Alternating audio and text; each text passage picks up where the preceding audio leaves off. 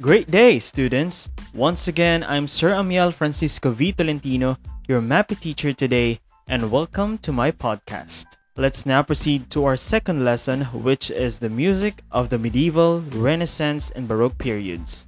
This lesson contains the second part of study of music from the medieval, Renaissance, and Baroque period for grade 9 students.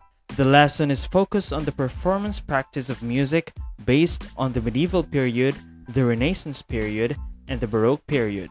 The concepts are presented through interactive approaches in music. You will learn another important concept in the history of Western music. We will be discussing the performance practice. These are the setting, composition, role of composers, performers, and audience of the medieval, Renaissance, and Baroque period. Identifying known composers, and we will also know about the role of music in people's lives back then. Music in the three different eras, which is the medieval, Baroque, and Renaissance, were directly associated to the other forms of arts and history of the time, proving more that musical styles are related to the historical background of every period. To start, we will know the prominent composers of the eras. Let's start with the medieval period. Adam de la Halle was a French-born trouvère, musician, and poet. He was also known as Adam le Bossu, or Adam the Hunchback. He made history in the world of music during the medieval period. He is known for his uniqueness and versatility. He was a self-proclaimed genius, often describing himself as maestre, or master, because of his completion of some advanced studies. He also explored and mastered the monophonic composition and its more complex form, the motet. He died in Italy in 1285. Since Adam de la Halle is a prominent composer of the medieval period, mapapansin natin dito na na-master na niya ang monophonic compositions because we all know that one of the characteristics of medieval music is monophony. That's why he mastered monophonic compositions. Let's move to the Renaissance period. Giovanni Pierluigi da Palestrina, an Italian Renaissance composer of sacred music and the best-known 16th century representative of the Roman school of musical composition. He composed more than 100 mass settings and over 250 motets. Before he achieved his goals, he was an organist and a choir master. He performed both of the Sistine and the St. Peter chapels. Since he is an Italian Renaissance composer of sacred music, mapapansin natin na si Giovanni Pierluigi da Palestrina, most of his compositions or all of his compositions are mass settings and motets because he is a composer of sacred music. Another famous composer of the Renaissance era is Thomas Morley. He was also an organist at St. Paul's Cathedral. Together with Robert Johnson, they are the only composers who survived the contemporary setting of verse by Shakespeare. Now let's move to the Baroque period. Baroque period was generally a time of newfound ideas, from major innovations in science to vivid changes in geography. People were exploring the world around them. The music of the Baroque period was just as extreme as the new changes. Many of the illustrations, personalities from the early part of the Baroque period, such as Antonio Vivaldi and Claudio Monteverdi, came from Italy.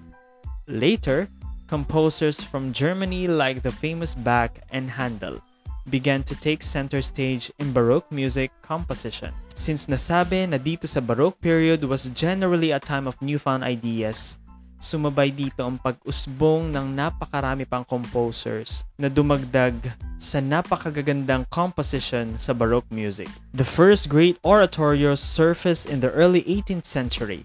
The works were made public as concert presentations with solo performers, chorus, and orchestra. George Friedrich Handel was the most prolific composer of this style and wrote many works such as Israel in Egypt, Saul, Samson, and the most famous among all, the Messiah. It is an English-language oratorio. One of the most well-known chorus in the Messiah is Hallelujah Chorus, where the audience is being stand up while it is being sung.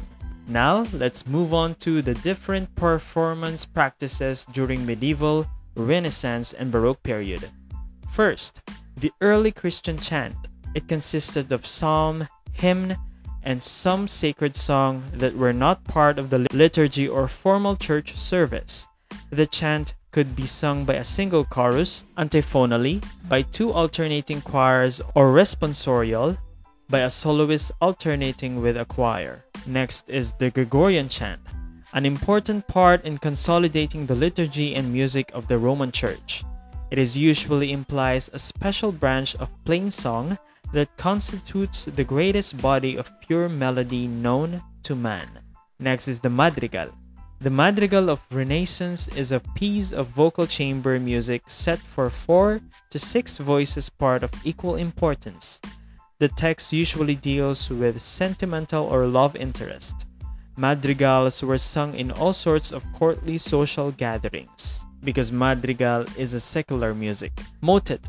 It is a style of vocal composition that can be a secular works for solo and instrumental accompaniment with or without a choir. Now let's move on to the dramatic music of Baroque period. First is the oratorio. It is a religious narrative large-scale work for orchestra and voices, performed without costume, scenery, or action. Oratorio makes uses of a narrator, vocal soloists, chorus, and orchestra. Second is the cantata. Cantata is similar to oratorio, except that it is a short lyrical form. It deals varied subjects matter, either religious or secular. It is also written for a small number of performers, often limited to soloists with few accompanying instruments. And lastly is the suite, a set of instrumental compositions for dance style. Consists of a series of dances derived from social or court dances of the time. Many music was not bound by Catholic traditions emerged, and most of the music were performed across Europe by groups of musicians called troubadours. Troubadour music is usually monophonic, sometimes with improvised accompaniment, and tells of chivalry and courtly love. To summarize our discussion for today, let us all remember that the music of the medieval period, like any other kind of music, express feelings that are difficult to put into words and words that cannot remain silent. One of the most famous trouvères is Adam de la Halle, who was the composer of one of the oldest secular music theater pieces known in the West, which is the Le Heu de Robin et Marianne. The Renaissance may be described as the age of human creativity, the time where the brilliant and great artists and composers were born, like Giovanni Pierluigi da Palestrina. Music is an essential part of civic, religious, and courtly life in this period. It is also a form of prayer, as the Mass served as one of the most important and sacred form of music, while the text of many of these madrigals, however, centered on themes of spurned love, which are commonly sad but pleasing to the senses. And this is the end of our lesson for today. Thank you for listening, and see you to our next lesson.